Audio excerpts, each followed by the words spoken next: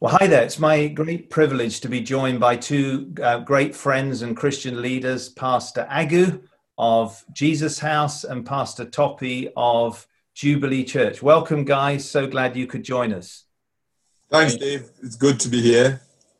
I just want to say a couple of sort of personal thanks to both of you, really, for your friendship over so many years. I mean, Pastor Agu, you are one of the most influential and amazing Christian leaders in the UK right now. I'm in awe of all that you carry and the grace with which you carry the responsibility you've got. You know, you're heading up the great Church of Jesus House. You're heading up the Redeemed network in the UK, the Redeemed churches, over 800 churches, I think, which is incredible. And also the president of the Pentecostal churches in the UK. You're a hugely busy man. But you know, what I've been most blessed by is how you've always had time for me. You've had time to minister into Kingsgate. You've come over many years. You've imparted something of your great faith for prayer and revival. You've been such a blessing. And most of all, I'm grateful for the way you've been a friend, you and Shola, to Karen and myself. I remember one time we were in a leaders gathering and you publicly said how you and Shola regularly pray for Karen and myself. And I turned to Karen afterwards and says, well, if those two are praying for us, then our backs are well and truly covered. So myself, Karen, Kingsgate, and I know many people across the UK, a massive thank you. Well, I could actually be saying the same. We see you and Karen and Kingsgate as a model. What you're doing there is absolutely phenomenal. We came up there and we saw the facility. I was part of a service, and and for me, relationships are just so important. Tokwe, who's on with us, is someone I have tremendous regard for. A great relationship with him, Shola and I, and his wife Kemi, and really the reason we're here today is because of our relationships. Primarily. I'm grateful for that. Absolutely. Well, thank you so much. And Toppy, we've known each other, I was thinking at least 15 years. I think so. I think something like that, yeah. Yeah, I mean, we've been in all kinds of leadership forums. I seem to remember we were in an overseas trip together as well. I mean, you know, you lead that amazing Church of Jubilee. You know, you've got a wider ministry, a fantastic preacher. And you kindly gave some time to Kingsgate last autumn. You came and preached an amazing message. People absolutely loved you. I remember talking to you and Kemi afterwards at our meal and saying, I try to preach and you're a preacher. I mean, it was incredible. So I'm in awe and just very grateful for our friendship. You know, often we've picked up the phone, even in recent times, haven't we? And sort of shared at quite a deep level. So, you know, we're here as friends. And, you know, the reason for our call together is just a sense that in the midst of this current climate and, you know, reflecting on the brutal murder of George Floyd and, you know, the evident evil of racism that we see all around us, we just wanted to put this call together. You guys kindly agreed to join us. And, you know, two real reasons why I wanted this call. Firstly, for understanding. You know, we want to learn from you. I believe as we understand this issue more, we can greater empathize, we can pray, and we can act. And then secondly, just even the fact that we're having this call together and we're going to pray together at the end, we want to stand together against racism. So I'm really hopeful that by God's grace, that's what we'll be able to achieve today. So let's kick off. I want to just maybe start with you, Toppy. Tell us about your first kind of response when you heard about the murder of George Floyd and the unfolding events in America. What was your kind of gut response to all of that? Yeah, well, thanks, Dave. Again, just good to be here. You and Karen are good friends of ours, and we've benefited much from the friendship. When I first saw, actually, I saw the photograph first. Somebody had taken online, and I saw that, and I was taken aback just from the photograph. And then when I saw the video, it just perplexed me, really. And it was just so violent and so gruesome. And I think that's probably one of the reasons why this particular one has had the effect that it has had in city after city. I think because it was usually some of the other horrific things we've seen have tended to be either very quick, or the captures of the films have been very shaky and so on. And we've tended, unfortunately, to get maybe a little jaded over time.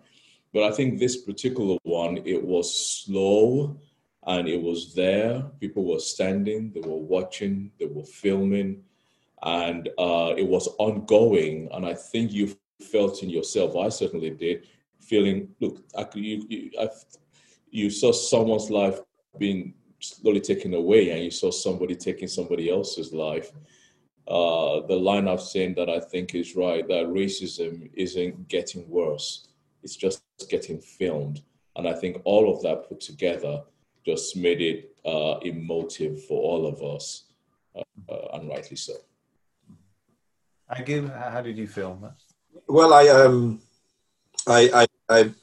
was, I don't know if I'm to say I was unfortunate, but I watched the New York Times reconstruction of the events that led up to it, and the actual minutes that he was restrained and then eventually died. And I think that the reconstruction did what those things do. It was graphic, it brought it home. And his cries of I can't breathe," actually haunted me, for a while. And so, yeah, I must confess that my first emotion was one of anger. This angry that this happened. And then, of course, thankfully, that anger gave way to a lot of other things in terms of, so what can we do to make sure these kind of things don't happen? How can we speak into what is happening there? And critically, how can we speak into our own society here? Yeah, so it was actually traumatic. Yeah. So you talk about our situation here, and I think really want to kind of home in on that. It's quite clear racism is not just an American problem, it's a human problem, it's global, and it is happening right here. Can you just give us a little bit of perspective on that? What do you think is actually going on in the UK? Give us a bit more understanding of the situation here. Well, I think what has happened in America, tragic, traumatic, is actually a mirror for us here in the UK, and we must look into that mirror and ask ourselves, what do we see? And I think if we're truthful to ourselves, we will see in that mirror that it's a reflection also of us here, and that we do have very real challenges here. We mustn't shy away from calling it what it is, which is systemic, and in a lot of our institutions, institutional racism. And the only way we're going to start to deal with it is by calling it what it is, and by recognizing that if we don't deal with it, the anger that is simmering right now below the surface, especially in the younger generation, is definitely going to spill over. So we have a responsibility as church leaders, as the church, as a nation, to deal with it, address it, and take some concrete steps towards resolving what we must accept is an issue that exists here. I mean, we've experienced it personally. My son was pulled up on driving home, driving up to the gate of his house, just about to drive into the estate. It's what you would call a very nice area, but he was pulled up by some policemen who came out of the car, and really, the way they approached him, like he said, was so unnecessary. And it was like, what are you doing here? And he was like, I'm going home. I live there. And you of course they were embarrassed by it because it was necessary and excessive. Well, he hadn't done anything. He was just driving home. And that's repeated on our inner city estates in certain parts of this nation, For a black young man, it's going to happen 5 times a day. It's going to happen more. And it's across society. There's so many examples we could give where, what you're encountering is just racism. It's simply the color of your skin that is causing the reaction that you're getting. So we just have to accept it and call it what it is and deal with it. Thankfully, there are a lot of people who are right-thinking, who are good, who have simply not been able to play their part, largely because of knowledge or information and some sort of ignorance. So we can do something about it. That's just what I mean. I think you're absolutely right. I think that whereas in America, it tends to be a bit more, it seems more inflamed and more overt. And so we run the risk of thinking it doesn't happen here. But actually, it's a covert atmosphere that makes that overt thing normalized, makes it happen.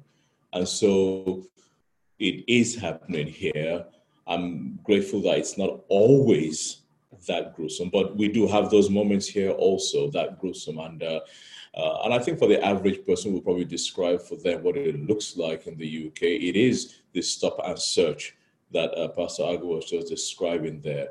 When it happens once or twice, and then 3 or 4 or 5 times, when you know that if you're going to certain places, you can expect to be stopped. When I, as a father, know I have to say, look, where you're driving to, well, when you get stopped, just if anything happens, just call me immediately and let me know. And just to, so they're having to live with that in mind as a regular, normal part of life. But it goes beyond that. I think it's workplace discrimination. Speaking to somebody in our church just a few days ago, has a very good job and so on, but he talks about the steps and things he had to go through just to get to the level where he was. And on a number of occasions, he is more qualified than the other colleagues, more qualified, done all the exams and good, and the figures show it. But when it comes to a promotion for the next role, they don't give it to him. They want somebody else. In one particular instance, they wanted somebody else to get it.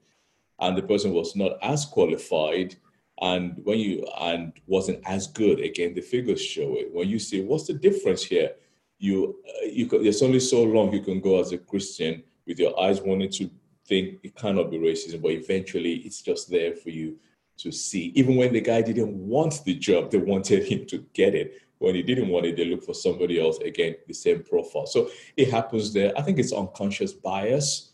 Sometimes things that happen unconsciously where people are treated, where there's just a sense of superiority that some people carry and inferiority that some people feel. And if it's just 1 or 2 people feeling it, you might say it's your feelings. But when a whole race of people are feeling, then you got to say there is something systemic here. I think when it comes to housing, I think when it comes to school exclusions, where Black kids are far more likely to be excluded. And to which we might say, well, maybe misbehavior will go that way. Well, if it's that rampant, then we need to say, well, then why is it that rampant amongst them? Because if it was amongst another people group, we'd be saying, let's fix the problem from deeper level and fix it. So it is systemic, which means it's in our system, which means it's hidden in the walls and the corridors. And so you don't see it, you just walk through it. But if you're the victim, then you see it all the time and you are confronted by it. I'm presuming. Dave, I was going to give you an example that just tells you. So we put out a statement yesterday, so I've got some responses. So one of our people, one of our ladies who's dynamic, entrepreneurial, and she's so hardworking and entrepreneurial. So she sent me a message just saying, she's particularly pained by this because on 2 counts, her son had his jaw smashed in at university, standing, waiting for a bus, not involved in anything. It was a racist attack. He's got 22 clips or whatever it is in his jaw for life as a result of that. But even before that, when she was starting out, now she's quite an entrepreneur in the education sector. When she was starting out, she was putting in bids for to be able to be allowed to run certain kinds of schools. And she kept losing the bids. And she knew that her and her partner, that their bids were good. She's very bright. So she said she prayed and she thought, she just felt this was what God laid on her heart. So for the next bid, they didn't go in as two Black people who owned the business. They went in with two of their employees as 4 employees of the business, gave themselves different titles, and they were 4 employees of the business. So they were 2 Black owners and they had these employees. And they get there as 4 employees of the business, 2 Black, 2 whites, and they got what they wanted and got more than what they wanted. And since then, they have, of course, they have a track record. The people have seen that their work is good, and now that door has opened. But what I'm trying to say is that door wouldn't have opened as long as they were going there as 2 Black owners of the business. That's a day-to-day occurrence. So yeah, it's systemic. We just have to accept that, and we've got to deal with it. Well, that really makes me laugh because not so much laugh, but I identify with that. There are, in the early days and often even till now, there are things that even as a church we might want or need. And I just know that if my colleague who is white goes into that room, this thing will be expedited. If I go into the room and they don't know me at all, I'm going to have to, it takes a while, almost prove myself before they can say, okay, perhaps we can work with this person. And many people will say they have those kinds of stories. And presumably just that sense of, we often use the word, talk about justice and injustice. That must produce incredible sort of pain. And it strikes me, both in the US, but also here as well, this situation has just made clear just the depth of pain that comes from this kind of ongoing, incessant injustice. I mean, how do you kind of handle that when it's happening all the time and it's so systemic? Well, I think that there are different ways that people handle it. I think that for the Christian, we always go to the Bible, yeah. And I have to be clear in my own mind and in my own thinking that I not let my experience completely frame what my response will be, but I let the scriptures frame it and the truth and the gospels. And the God we serve, right from the book of Genesis, we see that he loves diversity. Yeah. And so he made them male and female. And so he made them black and white. And so whether they are black or white or Asian or the unique facial features of the Oriental, he made all those things. I love the verse in Malachi 2, verse 10 that says, do we not all have the same Father? Has not the same God created us all? And then, of course, you get to the New Testament and you see people like Paul saying, you know what, he has created all people to different places and different nations. So God created the ethnics. And so the white color, the white pigmentation of the Caucasian is not an accident. It's created by God. The black pigmentation of the black man is not an accident. It's created by God. None of this is an aberration. And then, of course, you get to Ephesians where Paul says, one new man. Let's go. In himself, he's built one new man. So, yes, he loves the diversity, but he loves the unity also. And then, of course, Revelation, when we get to heaven, we're going to get there and find around the throne room that people, every language, every tribe, every tongue, we're all there together. And so maybe the summary of that would be when Paul says in Galatians, he says, there's neither Jew nor Greek, there's neither slave nor free, there's neither male nor female, you're all one in Christ. Where in that moment, he is not dismissing the genders or the roles. What he is saying is this: nobody is of greater or lesser value before God. The white, the black, the brown, all of us are of equal value from the God who made us so, because he loves the diversity. Yeah, that's a beautiful summary. Aggie, you want to add anything on that? Yeah, well, I'm very passionate about the church. I feel the church is God's instrument here on earth to advance his kingdom and to show the love of Christ in a practical way. I, however, must accept and admit that the church has failed in times past. The church failed in the run-up to the Holocaust and during the Holocaust because the church didn't speak out. The silence of the church was deafening. The church failed in large parts during the evil of the apartheid regime in South Africa. And you can find examples. The church in large parts failed in America before all that happened in the 60s happened. So I think as part of the church, we must be saying to ourselves, we mustn't fail this time. We must do what the church is supposed to do.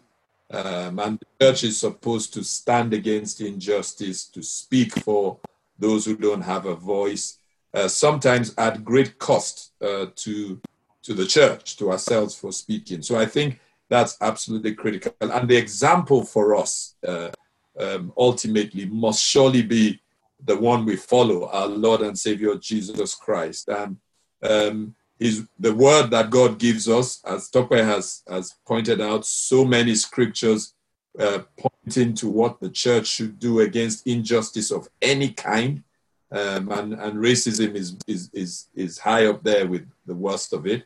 And then the example of Jesus, and Dave, I love the story in John the 4th chapter. I mean, this is. They say actions speak louder than words. And not words in terms of the word, because this is the word in action.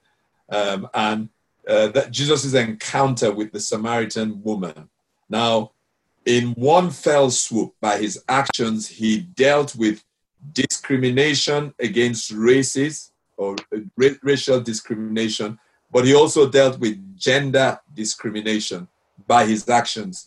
And when you read the account of the disciples when they came back and found he had been talking to this woman and he had literally shattered all this discrimination that existed in that society, even the disciples were stunned. The Bible says in the 27th chapter, and I just love this, it says, at that moment, the disciples returned and were stunned to see Jesus speaking with the Samaritan woman. So I think it's a time, this is an opportunity for the church to stun the world, to cause the world to look at the church, because the church is doing what Jesus did by our words and our actions, pulling down these terrible walls that separate us and dealing decisively with discrimination. So I think it's a great opportunity for us to do that. Totally agree. So could you give some practice? Go ahead, Toby. No, I was just going to say, as he was speaking there, I was just thinking of the well-known verse that we often quote, but right, that he has shown you, oh man, what is good and what does the Lord require of you, for to do justice and then to love kindness and to walk humbly with your God. And then doing justice is a critical part of what the gospel is and stands for. And so if the church today makes the mistake of the churches in previous eras where we did not speak up, then we have become complicit. So we cannot afford to be silent, not the white pastor, not the black pastor, that everybody has something to say. Yeah. So practically, maybe Agu, you could give us a few steps. We're together speaking about this thing for that very reason. We don't want to be silent. We're standing together, united. But there are people watching kind of right across all different stages of their journey on this. Some maybe this is a complete brand new thing. Others maybe have already been passionately engaged in the subject.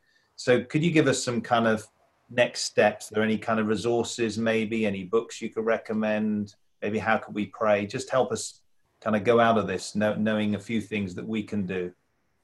Okay, well, I think the first thing is we must be ready for a conversation. And it's not going to be a picnic. It's a conversation about an issue that has affected many lives, many people are carrying pains and hurts inside them. And so we can't go forward without allowing that out, without allowing people to express ourselves in different ways. So there must be many conversations that go on. I think from the conversations will come certain actions that are the necessary next step in terms of an acceptance, admitting, apologies, whatever flows from that. And the Archbishop Justin Welby has kicked it off by apologizing for the institutional racism of the Church of England at the General Synod. I think some of those conversations will have to lead to things like that. And then I think critically, I think what needs to happen is information, knowledge, and knowledge we need to get information and knowledge. I have a lot of friends like, Dave, I have a lot of friends who are not Black like me. I'm privileged to have a lot of good friends who love God, passionate about God. We're joined in our hearts for revival up and down the nation. I must accept that some of my friends are good, but don't have knowledge. They genuinely don't know, and you can't blame them. They genuinely don't know what Tope has described. They just have no idea. It's not their world. They have no way of knowing. So we have to now work together to say this is what it is like. Walk in the shoes of a young Black boy who lives on an inner city estate. All the odds are stacked against him. He's being pulled and drawn to a lifestyle that it cannot do him any good. And he's living under this oppressive climate where he's going to be stopped 6 or 7 times. He's going to walk into Sainsbury's, as happened recently. He's going to pick up something, pay for it, and the security guards are going to call the police because they think there are 2 or 3 of them and they must be trying to steal. So that's his lifestyle. We've got to get into that to understand that. And I think when good people have knowledge and information, then they can act. They can put their voice to something. They can influence things. They can watch out for these examples and call them and name them when they happen. And in terms of information, how do we gather that information? I would say people should, maybe start to read a bit. That would be a good starting point. And I could recommend 2 or 3 books that would be a good place to start in terms of getting information. A book called White Privilege, very well researched book called White Privilege by Kawan Bhopal would be a good book. Rennie's book, which a lot of the young Black people are reading and have read. All my children, we have 3 children, 2 of them in their mid-20s, a boy and girl. I mean, they've worked hard, they've done well, but they are angry like a lot of their generation is angry. And they were the ones who I saw this book with, Rennie's book, Why I'm No Longer Talking to White People About Race. That would be a good one to read. And then Ben Lindsay's book, Dave, you spoke about it. We need to talk about race. Ben Lindsay's book is a good one. It's Christian. And so it has its Christian perspective in it. And those are books I would recommend. And then I would also say practically, if you can, find a Black or Asian friend or a Black or an ethnic minority friend, if you can.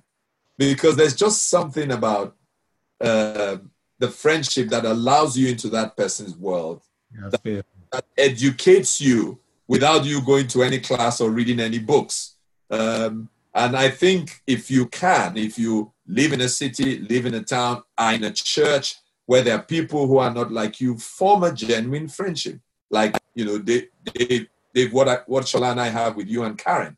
We came up there, we had dinner, we were in your space, we're learning from each other. We might not say we are, but we are learning from each other.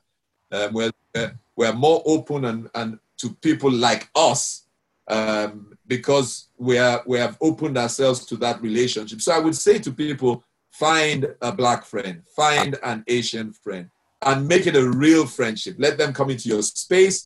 You go into their space. You'd be amazed as to how much you would learn from that experience. That's so good. I think that's absolutely true, and I think it's all in there. And particularly the books that he's mentioned, I think are helpful.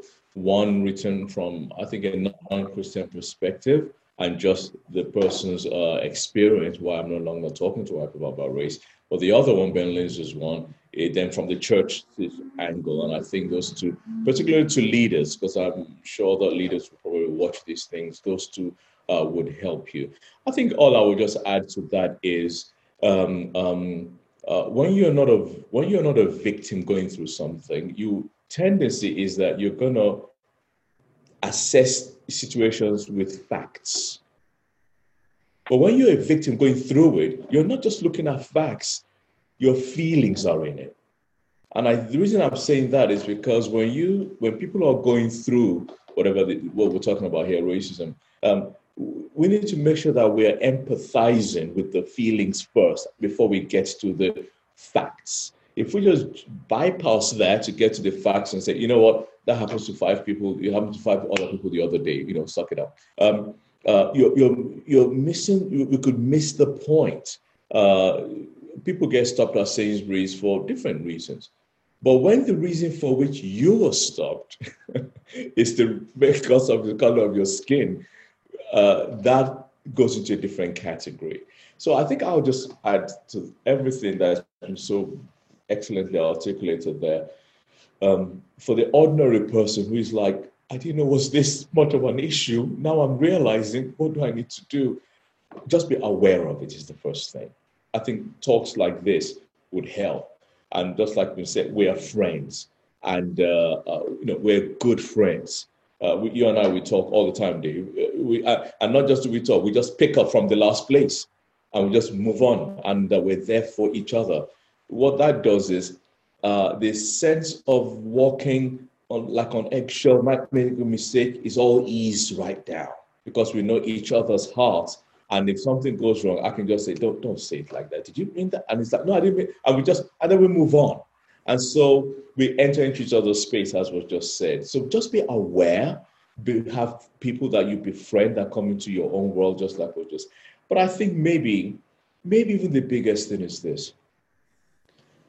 In the end, we all have something to do, not just a white person, but my Black brothers and sisters also. Because if we say that we are Christians, then we need to do what the one who made George Floyd did when he was in that situation, where he gave up his own life on a cross and didn't say, I cannot breathe, but with his last breath said, Lord, forgive them, or they know not what they're doing. And now it's for us to speak up so that people do know what they're doing. But we need to find in our hearts to forgive. There's an asking of forgiveness and a giving of forgiveness that we all need to enter into. And then we begin to see, I believe, at least the church begins to bring about solutions that the world needs. Oh, wonderful. And I think, I mentioned Sainsbury's. I just needed to say this, that it's not a Sainsbury's thing, it's Tesco. Oh, yeah. No. Yeah, because you don't want to seem like you're targeting. No, thank you so much. It's not institutional. It's everywhere. Everybody's, in a sense, our institutions are guilty of that. But I also want to say, in terms of, am I hopeful? I am. Why am I hopeful? I'm hopeful because I've come across enough like-minded people, Black or white, who genuinely love Christ, and who I know, as this issue becomes really topical, are being brought to a place where the collective voice is that something must be done, and something concrete must be done. I think we just need that critical mass that will make that happen. I think it's also very important that the younger generation hears this and believes this, because there's a lot of cynicism and a lot of skepticism in that generation, because they have had talks before at flashpoints, but haven't seen the results as those flashpoints have eased. Now we must be saying to them very clearly that this is not like before. And why do I think it's not like before? You might say I'm biased, but I think it's not like before because of the critical role of the church. I think that if the church plays its part, then it will not be like before. We will actually take some concrete steps towards beginning to address this issue. And I feel the church is centrally placed, graced by God, to be able to do that and steer society in the right direction. Amen. Agu, could you pray for us? We'll agree. Just kind of pray for us, pray for the church, pray for the nation.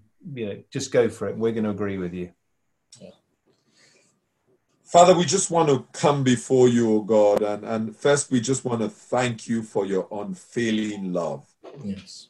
Jesus, we want to thank you for your example to us that should spur us on as we emulate you to stand against discrimination of any kind, and in this particular instance, racial discrimination. And Lord, we want to thank you because we know that there are enough of your sons and daughters who have a hatred for injustice, black and white, within your body, can form the groundswell, start this groundswell of this critical mass that is needed, Heavenly Father, to effect change. We're grateful, Lord, for relationships that can allow this kind of frank conversation to take place. We're grateful for Dave and Karen and Kingsgate because they have been the catalyst for this conversation out of their desire to do something about something we all acknowledge should not be happening. Yeah. Lord, we pray for America. We're asking, Lord, that you will raise leaders there, that you will give them a voice, that you will calm by your spirit the troubled waters that exist there, that you will give them the wisdom to do something concrete as the nation solves this problem, addresses this problem of racism. We pray especially for our nation here, the United Kingdom. We pray for our political leaders, that they will understand the urgency of this situation and will rise to the task, Heavenly Father. We pray, Father, for faith groups and especially your church, Heavenly Father.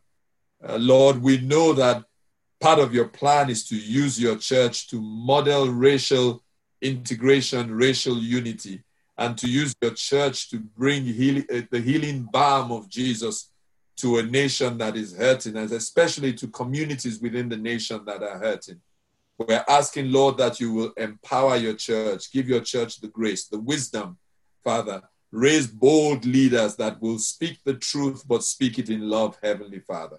And Lord, we pray for all those who have suffered real pain, who face the reality of this evil on a day-to-day, week-to-week basis, who have scars and wounds as a result of encounters that have come their way simply because of the color of their skin. We pray that your Holy Spirit, for only your Holy Spirit can do it, will touch their hearts, bring them to that place, oh God, where the wounds are healed. Forgiveness comes into their hearts, even as they receive an apology for what was done against them. And even without the apology, Holy Spirit, bring them to a place where you heal the wounds in their hearts so that they can be a part of the change that we desire. Father, we thank you and we bless you. Pray for my brothers, Dave and Tope, and pray that you will empower them in the various constituencies where they serve to speak with a loud voice on this issue, to bring wisdom to bear on this issue. Use them to garner those leaders that submit to them or look up to them, so that we can all speak with one voice on this issue as the Church of our Lord and Savior Jesus Christ here in the United Kingdom. In Jesus' name, amen. Amen. Amen. Amen. Well, thank you guys so much. Really, really appreciate you spending time helping us in this way. God bless you both and see you soon. Bless you. Love to Karen, love to Kingsgate. Yeah. And Tope, love to Kemi, love to Jubilee Church. And love to Shola and love to Karen also. Love you, Kingsgate. Bye. Bless you.